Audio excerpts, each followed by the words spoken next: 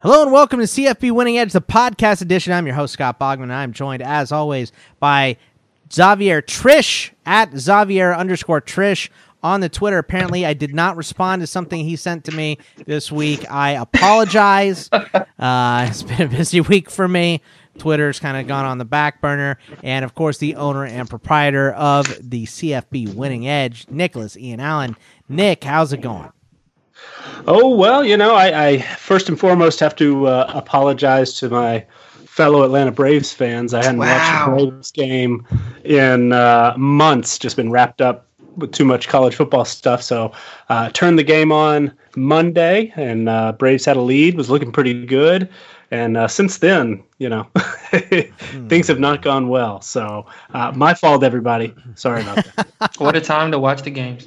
What a time, Nick! You're gonna take the blame for giving up Fulton Everett giving up 7 in the first inning or whatever it was. I mean, I know they ended up with like 9, but 10. But whatever. Oh, they put up a 10 spot. They put up a dime on us in the first. But Well, let's talk about college. Let's get into college football. Something we actually are good at in the state. So change the subject. So what did I miss on Twitter, Xavier? What? Oh, was we can actually important. We can get to it when we talk about Oklahoma, Texas. Okay, all right. Then we will keep it there. But week 6, Nick, in review here. Obviously, the games we picked here: Northwestern and Nebraska being the first one up. We thought that was going to be a little higher scoring than it actually wound up being because it was 13-10 Nebraska. Spielman got hurt. Adrian Martinez got hurt. How do you see this game go down? Well, if you're a Nebraska fan, you probably feel pretty fortunate to get out of there with a win. And though we did pick it a little higher, it kind of came to fruition pretty similar, I think, to how we saw it playing out. We're thinking that Northwestern would try to, make it a low-scoring game, make it ugly, and that's certainly what happened. Good to hear that both Martinez and Spielman seem to be practicing this week. Looks like they're going to be able to bounce back pretty quick, but for both of those guys to go down and to be able to get a win, you just have to count it and move on. Did you get to see any of this game, Xavier? I mean, it was kind of an ugly one. I was actually working this game at the time of this game. However, after watching it back, this was exactly the game I was hoping for Northwestern fans. It was one of those games where I was sitting there thinking, as I was watching the reruns, that Northwestern really should have walked away with a win here. This was the gritty, tug it out kind of performance that they would get away with doing against a Nebraska team. And you know what? I'll tip my cap to Scott Frost. This might be the only time all year I say this, so knock on wood. But he was able to get it done in a game in which I did not think he would be able to do it. When AJ Martinez went out, I was like, okay, Northwestern, you got this. Obviously, I knew the outcome by that time. But, I mean, good job, Scott Frost. That's all I got to say. Another game that we picked here was Michigan State at Ohio State. 34-10 was the final, and you're right on it here, Nick. 37-17 was the predicted score, so fairly close to what you picked. I mean, not perfect, but pretty damn close. Well, can't get a perfect final score every week, but felt pretty good about how that one played out as well. I mean, Michigan State actually had a pretty decent start defensively, but a couple of early turnovers just really did not get out on the right foot offensively, weren't able to capitalize, and Ohio State eventually just sort of wore them down, wore them out, and the Buckeyes are good. I mean, they rank number 3 in our team performance ratings this year, which is the average game grade. We go through and give each team a grade based on a variety of statistical outcomes in each game, and so far, according to our numbers, they're playing the 3rd best in the country. So this was another good performance for them, and they are clicking. Look like a legitimate national title contender. And Justin Fields just putting up more and more stats for his Heisman campaign, right, Xavier? Well, I mean, he 206, 2 touchdowns, 1 interception, not lighting it up. 61 and a touchdown on the ground too, though. Okay, when you put it that way, that's actually pretty good. I mean, that's what, if I do my math correctly, 277, 3 touchdowns and interceptions. Okay, cool. When I looked at this game and I was watching this game live, I kept thinking to myself that Michigan State was missing something offensively. And as the game wore on, they just didn't have enough. Ohio State continued to get the ball in great field position, and you can't give a team like that even more opportunities to beat you by putting them at their own 40 most of the time because you're punting deep in your own end. Michigan State did the best they could defensively to start off. I think a couple of busted plays is really what busted this game open. Obviously, the J.K. Dobbins run right before half, and it was a microcosm of maybe about 7 minutes in that second quarter where Ohio State just flexed his muscles and Michigan State had no answer. I think if Michigan State had have played that second quarter better, we might be talking a little bit differently about how this game goes. For Ohio State, when I look at teams like Ohio State, I look at them in the grand view of things and how they would fare against another national championship contender. And I'm not ready to put that moniker on them just yet. As a team that I could see in the national championship, but they're definitely a team that deserves to be where they are right now as far as rankings are concerned. Moving over to the ACC game here, Nick, Duke and Pitt, 33-30 over Duke in this game. I mean, how did this play out for you? This one was a really strange game. So I did actually get a chance to watch most of this, and it looked like Pitt was just going to pull away. I mean, they were up 19-3 at halftime, and Duke just was not looking good at all offensively, just struggling to move the football. They were able to scratch and claw, get back in it, actually took a late lead. It looked like Duke was going to be able to steal a win, but then Pitt, drives back down, takes the lead in the final minute and escapes with a victory. So did not see it playing out quite like this. Obviously, we had Duke projected to win and cover. So an unexpected result according to our numbers. But, that's going to happen when you've got 10 total turnovers in the game, including 6 from Duke. So really weird game. Pitt fortunate to win, but hey, a win's a win. And when you can get a conference win on the road, that's a good thing. I mean, when you look at this game, Pitt made it sloppy. Pitt made it, very tough on Duke early on. They got to the quarterback a bunch. I don't think Quinn Harris had a clean pocket all night. And by the time Duke really got back into the game, even though they took the lead at the time, I think they expended themselves about as much as they possibly could at that point. I think it was really I tip my cap a lot to Kenny Pickett in this game because it's one thing to, blow out a team on the road. It's another thing to go up 19-3 and then have to battle back after losing the lead. And on top of that, he was asked to throw the ball 48 times, which is something that he hasn't done all season, I believe. I don't think he's thrown over 30-plus passes all year. But to throw almost 50 passes and to not do something out of your character and to still be able to get it done on the road in an ACC game that they desperately need to stay in contention for that side of the conference. Good job to Pittsburgh. It was a weird game, though, Nick. It was a really weird game. Would you guys consider this more of Duke winning or Pitt winning or Duke losing? Go ahead, Nick. Well, I mean, anytime you turn the football over 6 times, that team tends to lead towards you lost the game. But give Duke some credit. They were able to fight back and take a lead.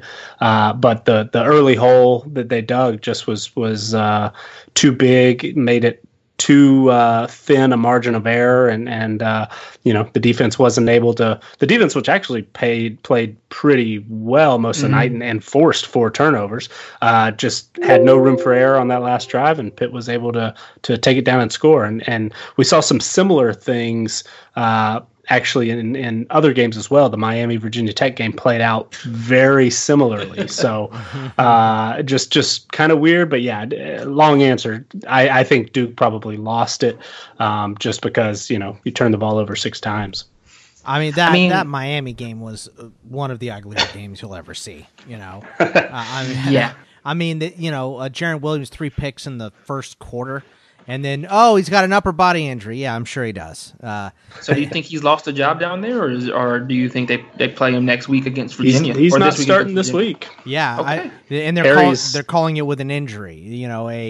He's not starting because of a pectoral injury or something, is what they're saying. So maybe that's what it is. Maybe it is an injury, and I'm just being a curmudgeonly old man who sees something like this happen, and I'm going, yeah, right. But maybe that is the way it is. But I have my doubts. So what about Oregon State, Nick, pounding UCLA? Stupid UCLA can't figure out who they are this year. It's driving me nuts. But Oregon State 48-31. The offense has been great for them the whole year, but I thought Oregon State had one of the worst defenses in college football.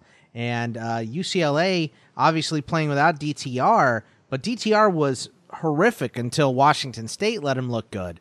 So I didn't know that they'd be taking such a step back going to Burton, and it looks like they did. Well, I mean, this game also played out really kind of weird. UCLA went for it on a 4th and 1, pretty deep in its own territory, like on its 30-yard line in the first quarter, and missed it. And Oregon State punched it in real quick. At that point, Oregon State, I think, went down and drove for a touchdown on the first offensive possession. Then that happened on their first defensive possession. And then right afterward, Oregon State does a drop kick, onside kick, recovers it, and goes down one play, 27 yards. And all of a sudden, we're 5 minutes into the game, and they're up 21-0. And at that point, I mean, you're completely off script. Things like that just don't happen very often. So UCLA was pretty fortunate to be able to come back and make this thing close early second half. But Oregon State came out and just said, this is what we're going to do, executed their plan, and came away with a big win, big Pac-12 win for the Beavs. Yeah, I mean, obviously it's a nice win here. Xavier, what did you think about this Pac-12 matchup? All right, we're going to skip over completely the fact that Nick just said the Beavs. I don't think anybody's ever called Oregon State the Beavs. The Beavers. Yeah, they really really? Okay, you know what? Pacific Northwest. That's like Colorado, and so the Buffs. They call them the Pokes. One sounds really nice. The other one sounds like what happens to food after it goes bad. He gets the Beavs.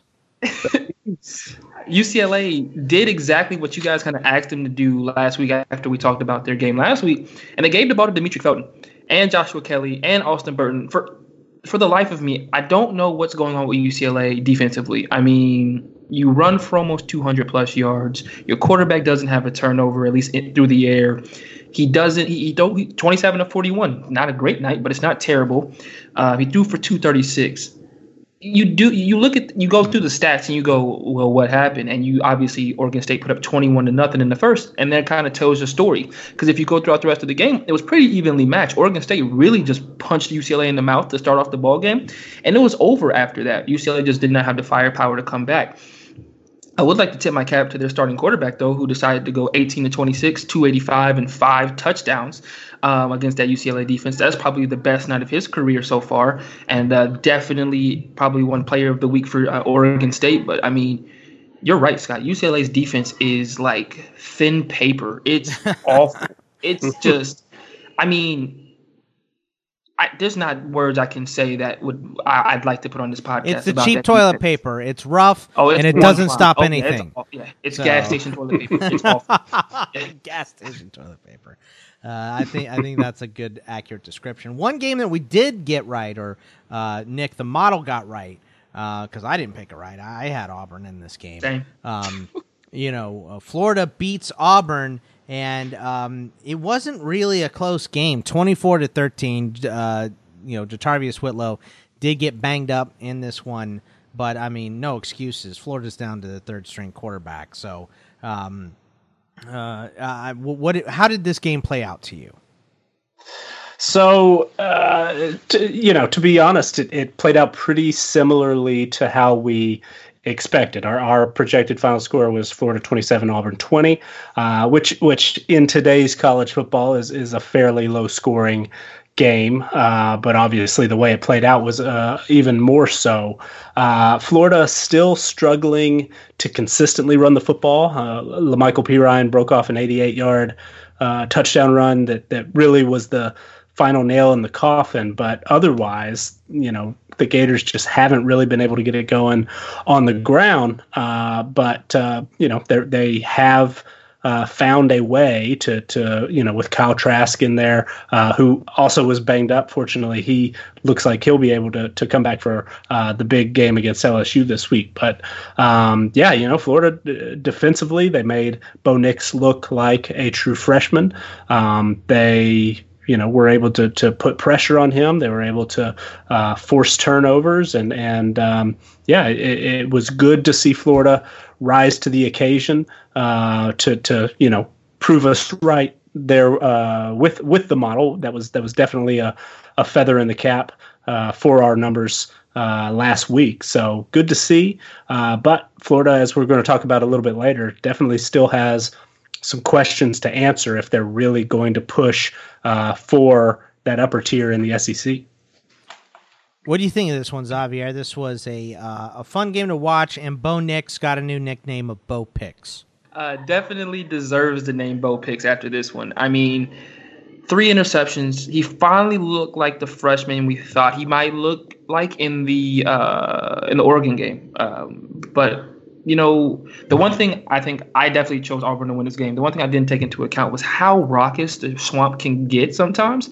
And I think that had a lot to do with it. This was Bo Nix's first real road game, and he looked like it. Obviously Whitlow getting hurt them a lot because they obviously couldn't, look to him. I know he went into College Station and played well, but obviously when in College Station, Auburn, really, really, really rode on the back of Whitlow in that ball game, and they just weren't able to do it against this Florida defense. I think it was very impressive from the Florida defense that they were able to get this done without some of their starters on defense still. They weren't even all the way healthy, and I think that's got to be scary when you look at the LSU game coming up, and I know we'll talk about that later, that they do get some of their pieces back, especially on the front four, that are going to try to get after Burrow.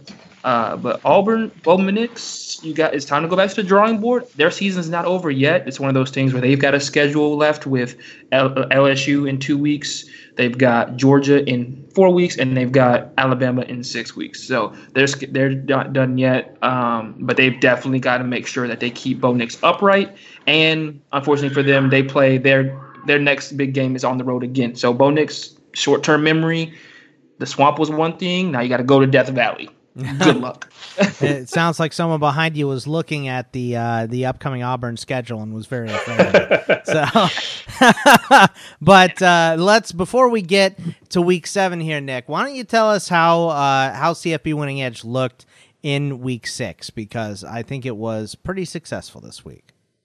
Yeah, overall, and we've touched on it briefly already. The games that we talked about in detail last week, we actually the model picked those against the spread. We always test our model against the spread each week and sort of see where our successes are, see what things maybe aren't quite right as far as our numbers go, and just sort of degrade ourselves. But those of you interested in looking at those things ahead of time, check us out, patreon.com/CFB Winning Edge, because our numbers in those games were 4-1 against the spread last week. But even in broader terms, we've got 3 key areas that I've been tracking since started doing this last year. And these were our 3 really big successful areas in 2018. And as we talked about a couple of weeks ago, got off to a little bit of a slow start. But the last 2 weeks, these 3 sort of points of pride have really, really taken off. So the first one we look at is false favorites. So if our model actually projects a different team to win compared to the Las Vegas odd makers. In the last 2 weeks, we're 9-1, both straight up and against the spread in those games. So we've had some where, the Vegas odds makers, the final line or the line that we compare ourselves to, which is roughly 24 hours before kickoff, might be 4 or 5 points. But we've had a different favorite, and that favorite's won 9 of the last 10 games. So we're definitely happy to see that. The second is in games featuring 2 ranked teams. Those are obviously the biggest games of the week. Those are the ones that we're going to talk a lot about on most podcasts, and really the ones that take up a lot of media attention throughout the course of the week.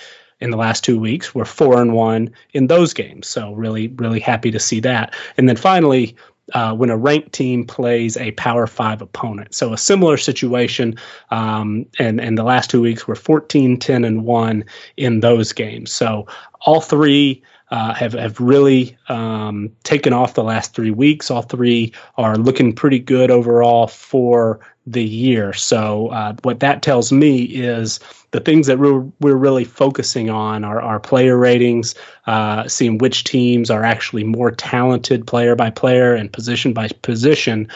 We're starting to see that play out in the last few weeks and over the first half of the season. So pretty pleased with that. Overall, we do pick all games that feature FBS versus FBS opponents. We're still hovering around 50% in all games. Would like to see that climb a little higher to 53%. But honestly, these are the 3 categories we're really most interested in. And so far we're really seeing the model respond well to those. Perhaps we're due for a downturn. It's always possible, but overall, pretty confident in how things are shaping up the last few weeks. Knock on some wood, Nick. Yeah. Please. Come on, what are you doing? We just got on the right track. I always want to, I want to be realistic. We always mention it at the end of the show, but we are, of course, interested in folks that are would like to support us. Check us out on patreon.com/CFB Winning Edge and take a look at some of the things that we have to offer there, some of which are these final score projections for all the games. So, people have different interests in what they might want access to those final scores for. I don't want to inflate things too much. I don't want to sound too touty or too whatever, but it does make me feel pretty good that we're heading in the right direction on especially the last 2 weeks, but seeing as how the full season has gone so far for these biggest games. So happy to see that. Right, exactly. Well, let's step into week 7 here. And we've got all of the big games we're covering here. I mean, these are all huge ones. So we're picking the ones that you're going to want to watch on the television this weekend. And we're going to start out with this Big Ten matchup of Michigan State on the road at Wisconsin. Wisconsin is a 10.5 point favorite. This opened up at 9.5, so opened up a little bit there. And then the over-under is 40. It opened up at 42.5. So I think people are expecting, obviously a lot of the run game. Jonathan Taylor had 5 touchdowns last week, and Elijah Collins is the good part of Michigan State's offense. Not that they can't pass, but it has been good over the last few weeks outside of the Ohio State game, of course. So, Nick, how do we see this Wisconsin hosting Michigan State game playing out? Well, if you're Michigan State, you're not really happy with how the schedule makers have set this up for you. You had to go to Ohio State last week, play one of the hottest teams in the country, arguably the most talented team in the country, player for player. And, then you have to turn around and play. Wisconsin has certainly taken me by surprise. I mean, they shot out like a cannon at the beginning of the season. So, everybody is aware now, but I certainly didn't see Wisconsin playing like a top 10 team. And at this point in the season, I mentioned team performance earlier in the year.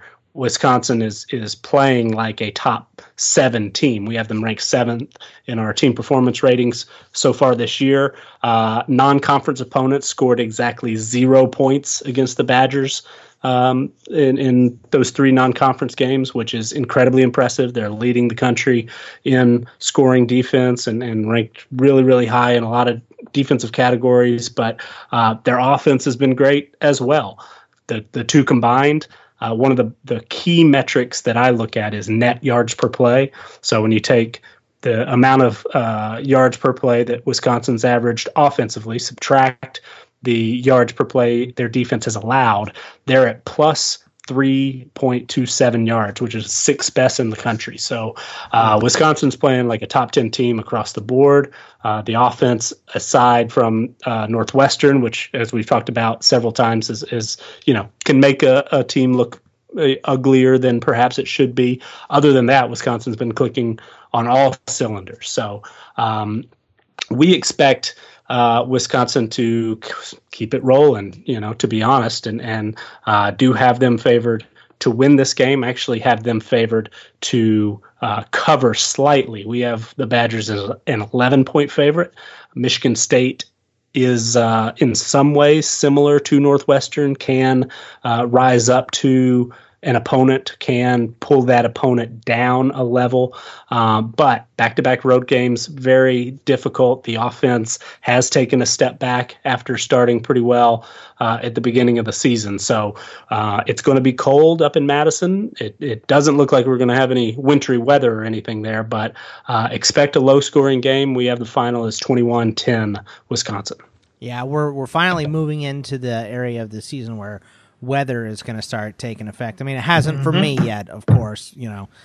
Still 95 when I went out. We're under the triple digits, which is nice, but yesterday it was 95. So just the way it goes when you live in the desert. Xavier, how do you see this this nice matchup of Wisconsin versus Michigan State playing out?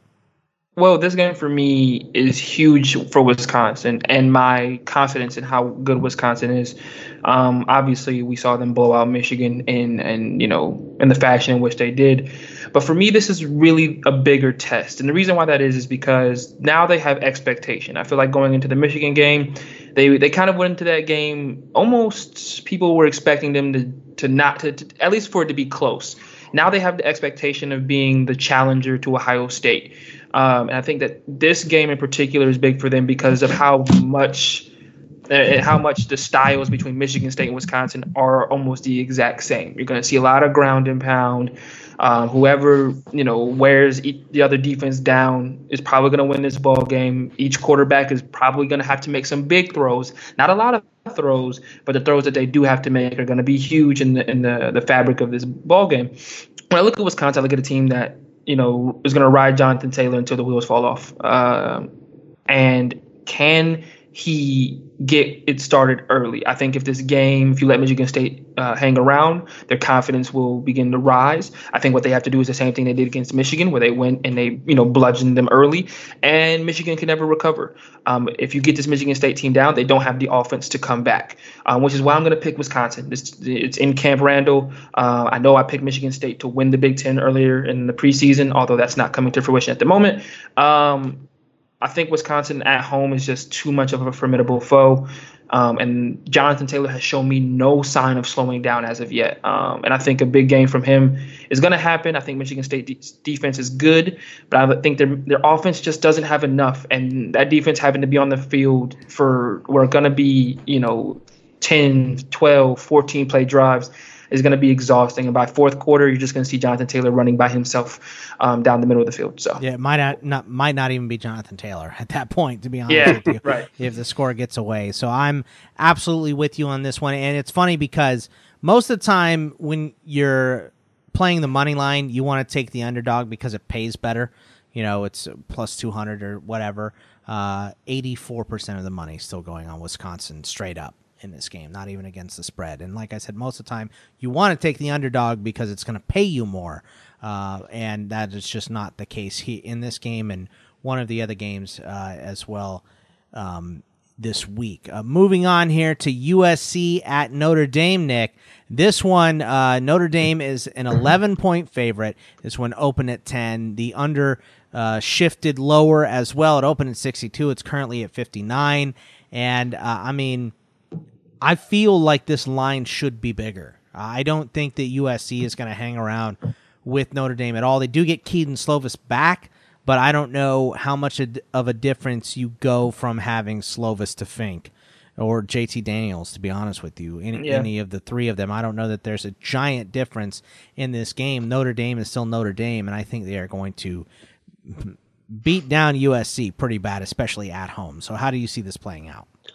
Well, so your opinion is certainly lines up with what the model is telling us. So we actually have Notre Dame favored by 19 in this one, and that game jumped out to me because of that number. I did not expect.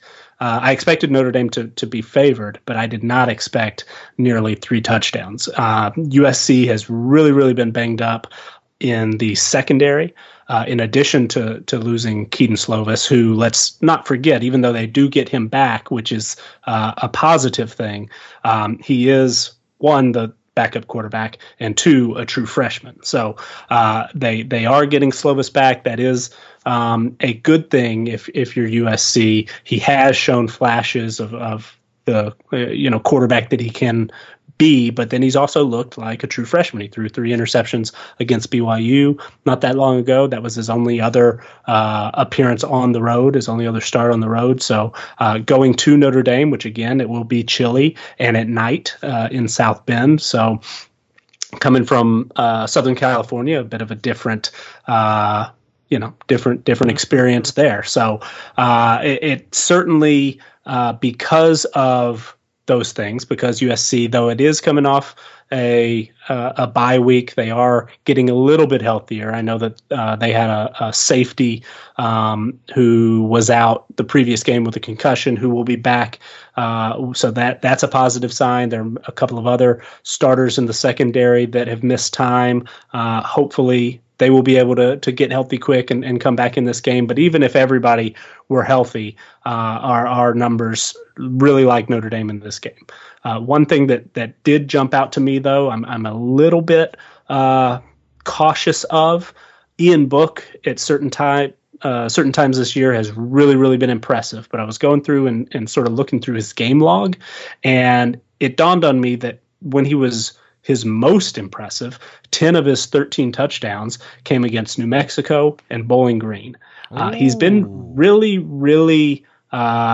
he's just put up really modest numbers against Power 5 teams. I mean, he has thrown for fewer than 200 yards against both Louisville and Virginia. He did throw for 275 against Georgia, but he attempted 47 passes, and he also threw 2 picks in that game. So it's got me a little bit concerned that Book has not looked great against talented opponents. And, love or hate USC or love or hate the job that Clay Helton has done, the team is talented.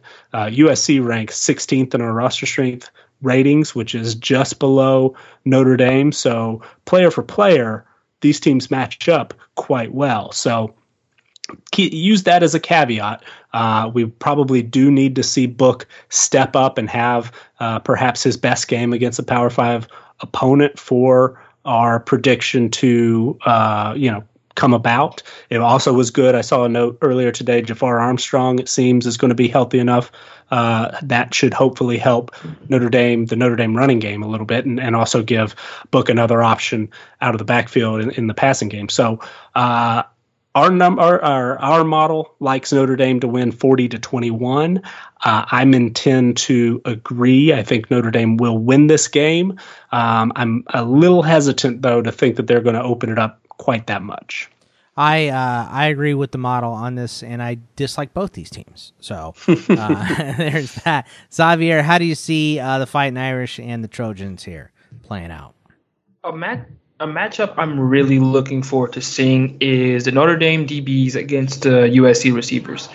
When you look at this, when you look at Notre Dame's secondary, they've only been tested really once this year against Virginia, and they gave up over 300 yards passing, 2 touchdowns, and they did get themselves 2 interceptions. I feel like this secondary is wildly untested, and I know that they came in with a lot of accolades from previous years, but I feel like it's rather unproven to an extent. I want to see that matchup because you have such amazing players on USC's team, especially the receiver position with guys like Michael Pittman. When I'm looking at, in the quarterback position, he's just going to, for the most part, Slovis is going to give his receivers chances to catch the football. From Amon St. Brown, Tyler Vaughns, Michael Pittman Jr. All of these guys are going to get opportunities to make plays. And it's going to be up to the Notre Dame corners, which aren't the biggest. That's another thing, is that Notre Dame's corners aren't very tall. And so for me, that's the big matchup. And if Notre Dame can win that matchup and can keep USC's receivers at bay, then they're going to win this game by a lot. However, we saw in the Utah game, against USC, that Utah wasn't able to keep USC's receivers under wraps, and USC was able to hang around and ultimately win that ball game. So for me, that's the biggest matchup in this game. I think Notre Dame should be able to hold their own against a USC team that is talented but doesn't necessarily have the requisite experience to go along with that talent.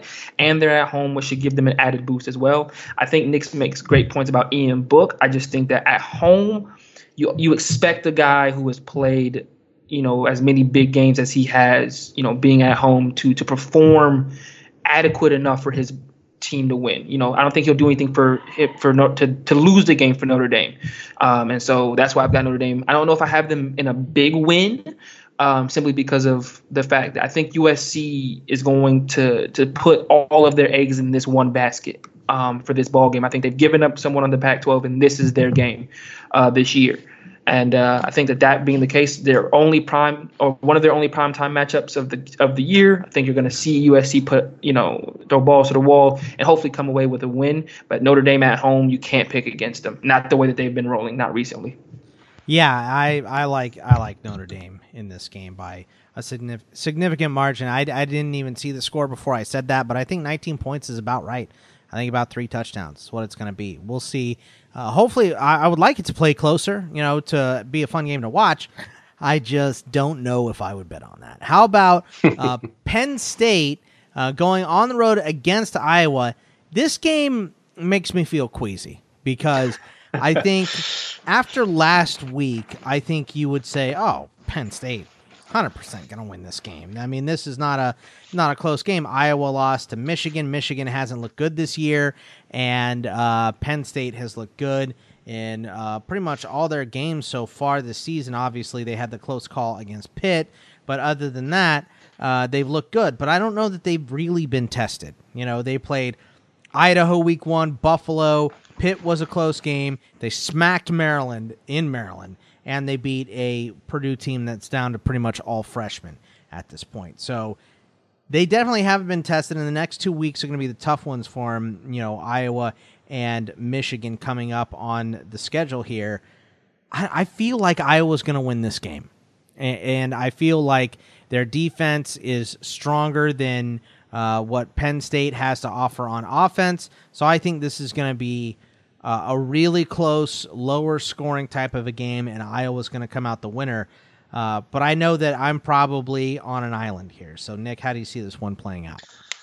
Well, so this game is really interesting, and for whatever reason, the Big Ten Network is kind of my default right now. I really like the Big Show, the show that they've got pretty much every day. I think whenever I'm, eating my breakfast and just sort of throw something on in the background, that's sort of my go-to. So I've gotten a lot of just sort of Big Ten talk this season. And despite that, I really hadn't developed an opinion of Penn State much. And part of the reason is because other than the Pitt game, they've really just had their way with opponents, and it hasn't seemed like you mentioned, have they been tested? You look through the names on the schedule, and it's like who have they played? But we also have to remember that Maryland has looked great at times this year, especially offensively, and Penn State shut them out. Pitt was held to 10 points, which Pitt has beaten UCF. We just saw them win a really weird game against Duke. So Pitt is 4-2 now, I think, and looks like a playoff or a bowl team. Looks like a potential contender again in the Coastal. So maybe that win is a little bit better than we initially thought. Purdue last week, absolutely, Purdue was ravaged by injury, but Penn State jumped out 28-0. Almost from the beginning, and then just sort of cruised from there. So I haven't made up a firm opinion of Penn State, but as I was digging into some research for a couple of things I'm writing this week, and then also for our podcast today, it's dawned on me that, you know what, I should be impressed by Penn State's defense. If nothing else, they have played incredibly on the defensive side of the football. So a couple of numbers that jump out, all caveats aside, based on, are these teams actually good? But Penn State has allowed 232 total yards in Big Ten play. And that's not average, that's total. So between Maryland and Purdue, who coming into the year, we would have expected both of those teams are above average on offense. And even, based on some of the things we've seen, Penn State has held those teams to fewer than 130 total yards in each of those games. Maryland averaged 2.2 yards per snap, and Purdue averaged 1.86.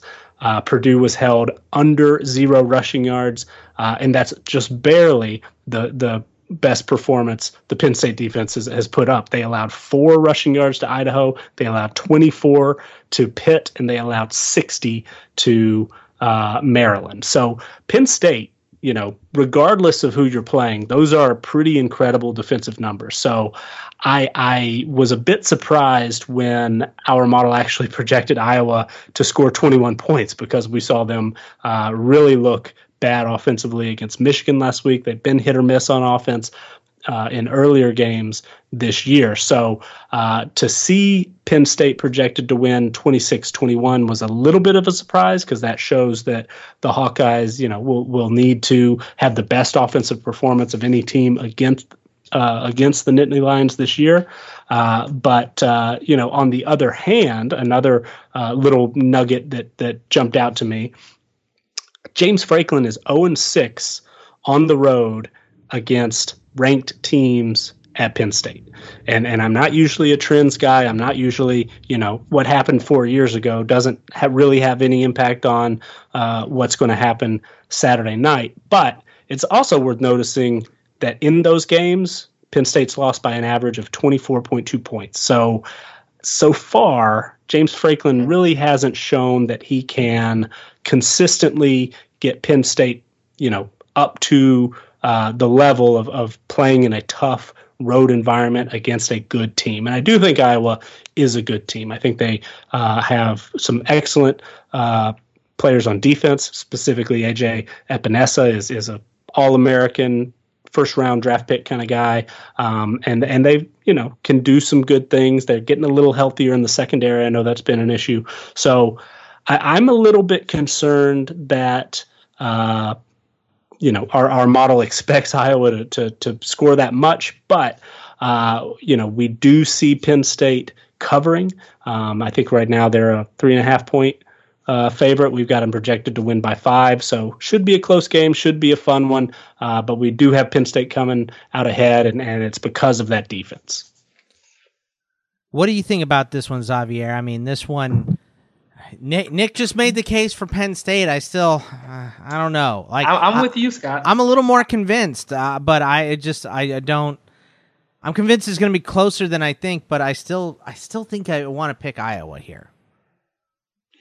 I'm with you, Scott. I think that this game, when you look at it, it can go one or two ways, and depending on how it goes, is in either team's favor. When I look at Iowa, I look at a team that's going to want to keep it close. They're going to want to, control the clock. They're going to keep the hands out of Penn State's offense's hands, and they're going to want to make this a low-scoring ball game. When I look at Penn State, I look at a team that's going to want to fly, a team that's going to want to continue averaging 30-plus points as they have in 4 out of the 5 games that they've played this year.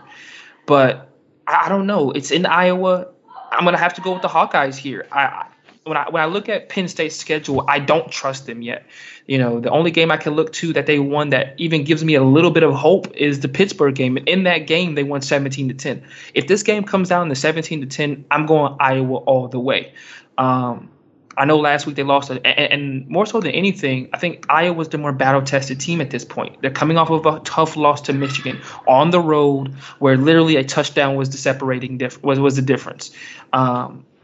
They barely beat an Iowa State team on the road, and the rest of their schedule is rather cupcakey as well. But when I look at Iowa, at least at home, I trust them more to get it done. Nick beat me to the punch. I was going to bring up the James Franklin trend, but I think that I don't think Iowa's going to beat them by 24 plus. I don't know if Iowa even has that kind of offensive capability in them to do that this year. They've only done it they've done it 3 times. Excuse me. So maybe they do. But I see Iowa just really, honing in on that offense that I believe hasn't been tested yet all year by a good enough defense. No disrespect to Pittsburgh's defense at all, but you did just give up 30 points to Duke, and you haven't played well all year either. You've had your up and down games as well. Iowa at home, I'm going with Iowa. Scott, you and I are going to take this one. I know you did an amazing job of trying to sway us to the other side, but I'm going to have to go with the Hawkeyes on this one. And I don't even know if I mentioned the spread and the over here. So Penn State's favored by 3.5, and 41.5 is the over. I think it goes way under on that score. I think this is a classic style Big Ten grinded out run game type of a matchup here, and I think that way because I think it has to be for Iowa to win. If I do think that if Penn State wins this game, it'll probably go over. So it just depends on how the game flow goes and where it ends up. But I'm going to be looking at that one pretty hard. But the one I'm going to be watching the most of, as you guys know, is the Red River Shootout. And my Longhorns are playing the Oklahoma Sooners, who are 11-point favorites. The over is 76 points in this game. Gigantic over here, guys. I mean, Nick, how do you see this one playing out? Scott, I don't think you're going to like it. Well, just so because far. It's wrong.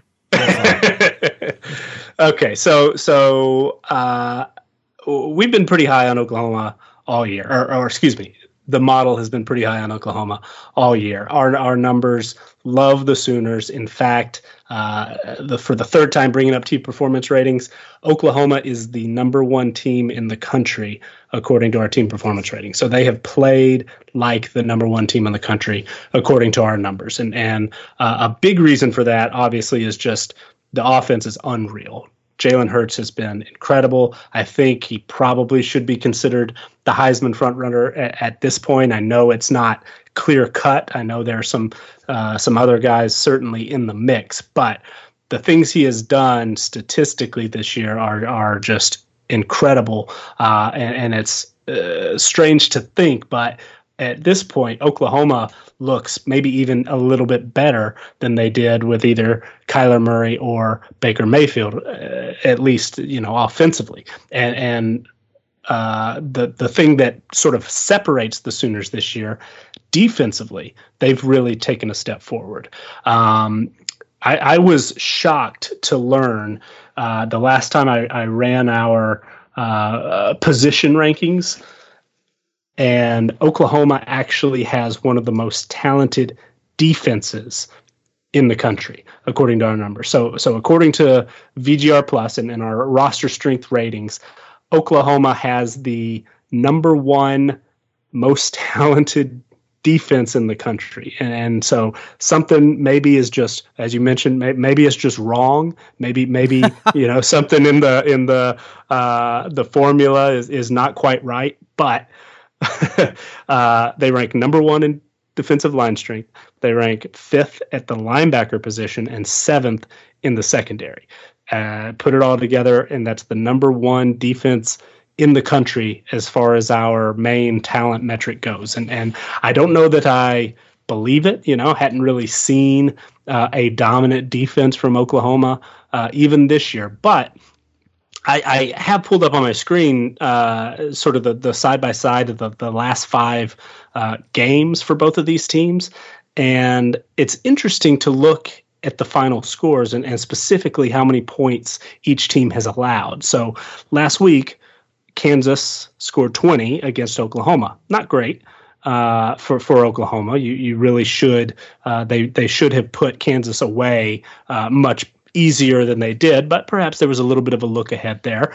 The previous week, they beat Texas Tech 55-16.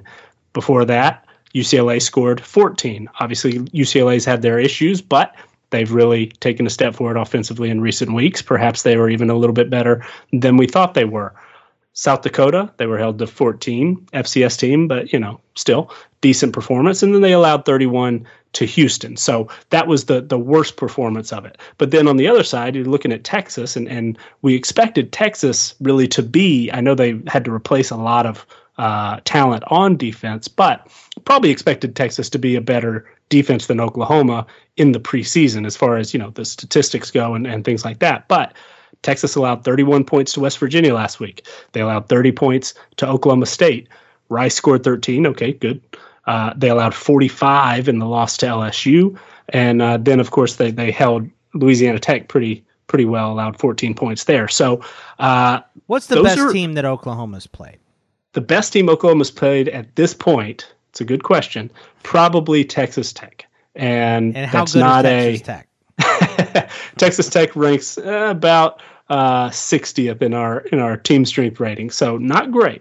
And I'm not trying to do that to crap on Oklahoma. This is the problem that I talked about before the season started, was if Texas isn't good and Oklahoma beats Texas twice, but everybody else kind of sucks, is this a case where an undefeated Oklahoma team could not get in the tournament? It's rare, and we talked about that on that show. It's doubtful. Like, if they're undefeated, they're probably going in the tournament. But I think it's going to be one of those situations, like if they stomp Texas, and then maybe Texas is good enough to get back to the Big 12 championship, then maybe not. Maybe this Oklahoma team they're good, but they're never really tested. So that's kind of, I think going into this game, they haven't been tested. And if they beat Texas, I don't know, and this is coming from a Texas fan, I don't know how much it says. I just don't. Sure. So sure. It's obviously it's a fair point. I mean, and Oklahoma has not, you're right. They have not really been tested this year, but my thought on it, I have been impressed with how well Oklahoma has just put teams away. And last week was a slight exception because we would have expected Oklahoma to beat Kansas, worse than they did. But even then, it was still, the outcome was never in doubt. Oklahoma showed it was the better team after falling behind in the opening series when Kansas went down to score. Oklahoma just dominated the next half hour's worth of game time, and then Kansas was able to make it a little bit more respectable there at the end. So I've been very impressed with Oklahoma. Like I said, they're number one in our team performance ratings. They're number one in net yards per play. They've been out gaining opponents by 4.5 yards per play, which is pretty incredible. They have allowed 5.5 yards per play defensively, and Texas is going to get yards. Texas is going to put up points. But I think that the defense has taken a step forward. I think they are. They're probably not as talented maybe as our numbers see them now. They're a talented defense, and they're taking a step forward. I'm fairly confident that Oklahoma will win the game. I know that Texas has pulled a couple of upsets in the last few years, but the way our model sees it, Oklahoma should come out ahead somewhere in the range of 45 to 26. Xavier, how do you see this game playing out? I mean, I know most people are going with Oklahoma, which is not surprising. Oklahoma's the favorite, and like Nick said, they've looked good. But how do you see it playing out? Scott, I love you, buddy, but I don't see this game being very close. I'm not gonna lie to you. When I look at Oklahoma, and I know they haven't been challenged or tested all year as of right now. Obviously, this is going to be their first test, and Texas obviously has had their game against LSU.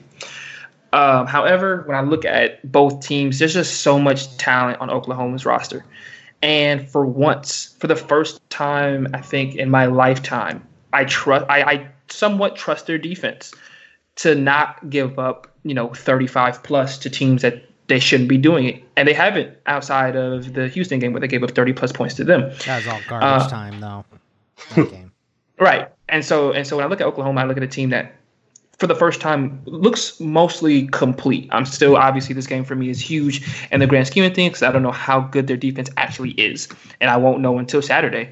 But Texas's defense is the reason why I don't like them in this ballgame. They gave up 31 to West Virginia, 30 to Oklahoma State, and 38 and 45 to LSU. All three of those teams, you could argue, don't have nearly the same kind of offense that Oklahoma has.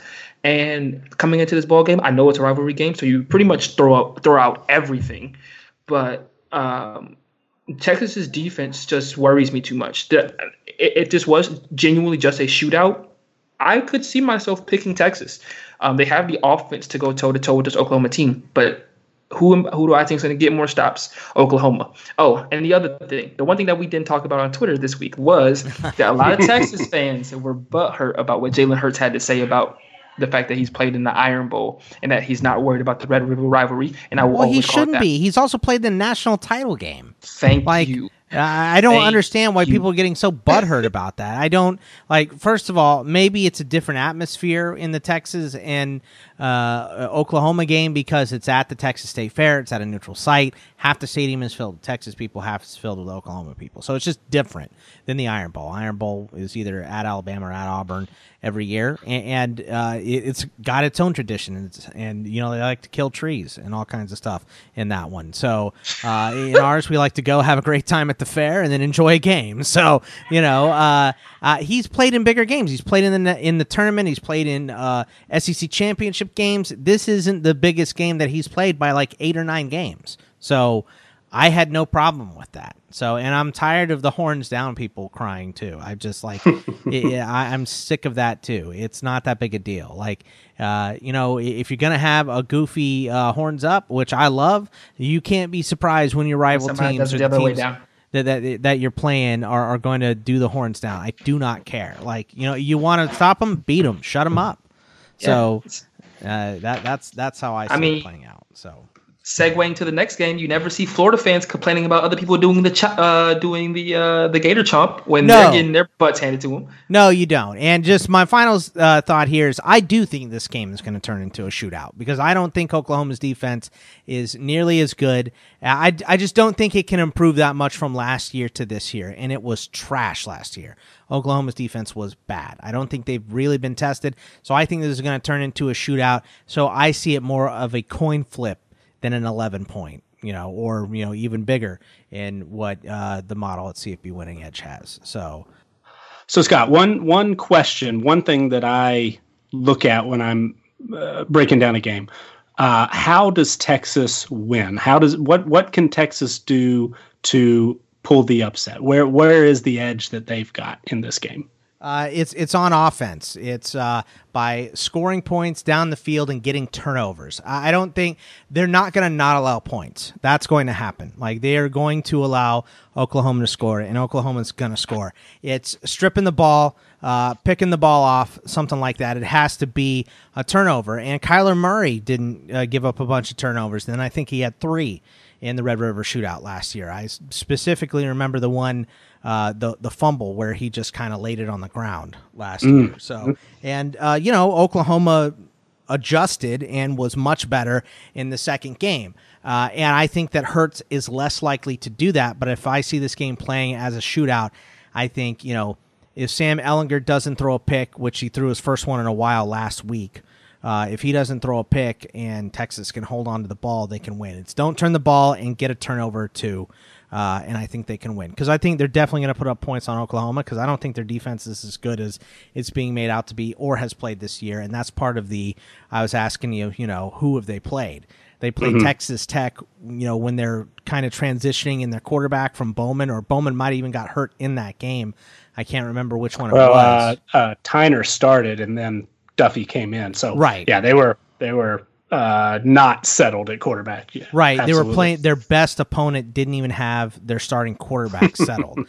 So it's fair. It's a fair point. I don't think they're as good as they're being made out to be, but Oklahoma can win by 20 and ruin my entire day. So we'll see.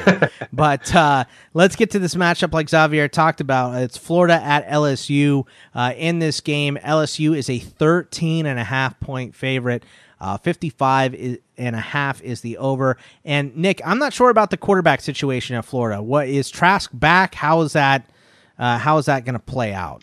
I don't think so. Didn't he snap his ankle, or was that? Am I getting that wrong? No. He definitely took an awkward hit, but he came back in last week's game. Oh, did he? So okay, I guess he came back in the game. Emory Jones played for a bit, and Emory Jones offers Florida perhaps an upgrade in some ways because you throw the quarterback run as a possibility, and he's dangerous. So I wouldn't mind seeing Emory Jones. I'm actually a little bit surprised at sort of how things have played out, that Trask is the unquestioned starter. I thought we'd see a little bit more of a rotation. I thought Jones might even challenge for that spot. But, Trask has played pretty well. He's thrown the ball really well. And if he's healthy, he seems that he will be the unquestioned starter coming in. And everything I've heard is that he's good to go. He might be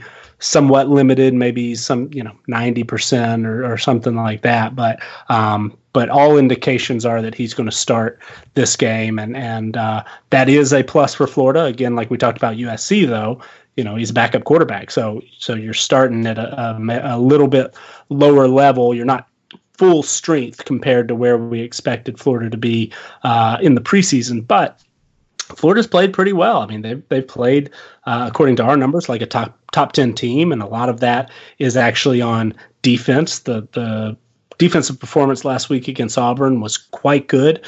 Todd Grantham has put a lot of pressure on quarterbacks this year. Some of the in the past, a lot of his heavy blitzing has opened his defenses up to getting gashed on occasion, but so far they've been able to limit those for the most part and really held Auburn in check most of the game and put a lot of pressure on Bo Nix. Joe Burrow hasn't been put under very much pressure this year, and he's played himself into a Heisman conversation. He's actually the second leading passer in the country, which is kind of unfathomable to think about compared to what we have expected LSU to be or what they've been in the past. So it'll be a test. And Florida is, I think Xavier touched on this earlier, they're healthier defensively than they've been in several weeks. And that's certainly a good sign. But LSU is a much different animal than Auburn was last week. Auburn has been hit or miss offensively. LSU has been clicking on all cylinders. They look practically unstoppable offensively. We expect Florida to have some trouble defending that passing attack, and LSU's loaded at receiver. They've also got a lot of talent at running back, and even though they haven't really relied on haven't had to run the football that much, have a little bit more confidence in the LSU running game than I do in Florida's. But I think Florida, until last week, has been underrated. I think they've played better than a lot of people have given them credit for, and it was good to see them, come out and really play. They controlled that game last week, and in my opinion, the outcome really was never in doubt once they once they got up early. So our numbers like LSU to win. Don't expect it to be a super close game. Have it roughly about a touchdown margin. expect it to be pretty high scoring. Hopefully Florida, their best chance to hang in this game is to be able to run the football a bit, but that's going to be difficult. LSU is also healthier than it's been in a while. They've been without 3 starters in the front 7 for several weeks now, and it seems, according to what I've heard, that all 3 of those guys are going to be back. So LSU should be a little better defensively than they've been in past weeks. So expect this game to be fairly close. LSU should win.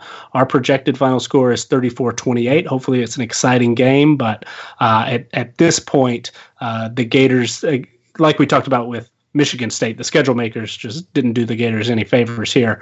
Having to go to Death Valley at night is really, really a tough test, and LSU's clicking on all cylinders. But, funny things can happen sometimes, and they should be able to keep it relatively close. The Florida LSU game, for me, when I look at this ball game as a whole, I think that Florida, it's Kyle Trask's Bo Nix game from last week. Kyle Trask, this is his first time on the road. I know he played in Kentucky. However, this is much more difficult, much better team. Death Valley is much different from playing at Kentucky on the road at night, Death Valley at night. I forget what LSU's overall record is playing at Death Valley at night, but I know it's plus by a lot. And this LSU team, I know the defensive woes scare a lot of fans away from maybe betting on this game, but LSU's offense is ridiculous.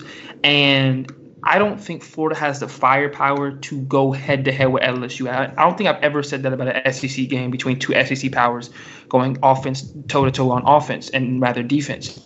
But LSU, in my opinion, has maybe next to Alabama, the most offensive talent in the conference right now. At least that's what that looks like.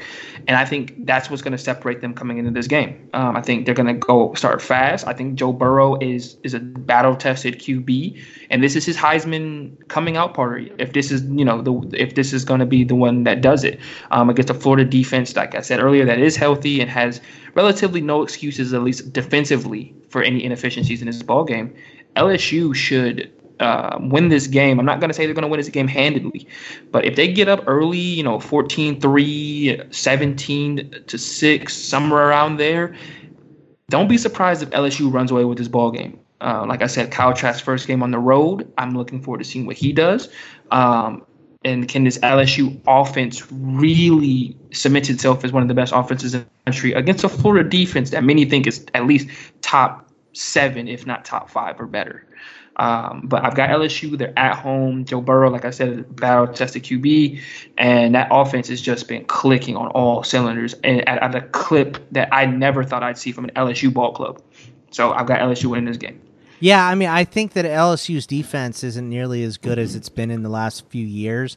So I would be worried, but Florida is not a high-powered offense. They're a better defensive team.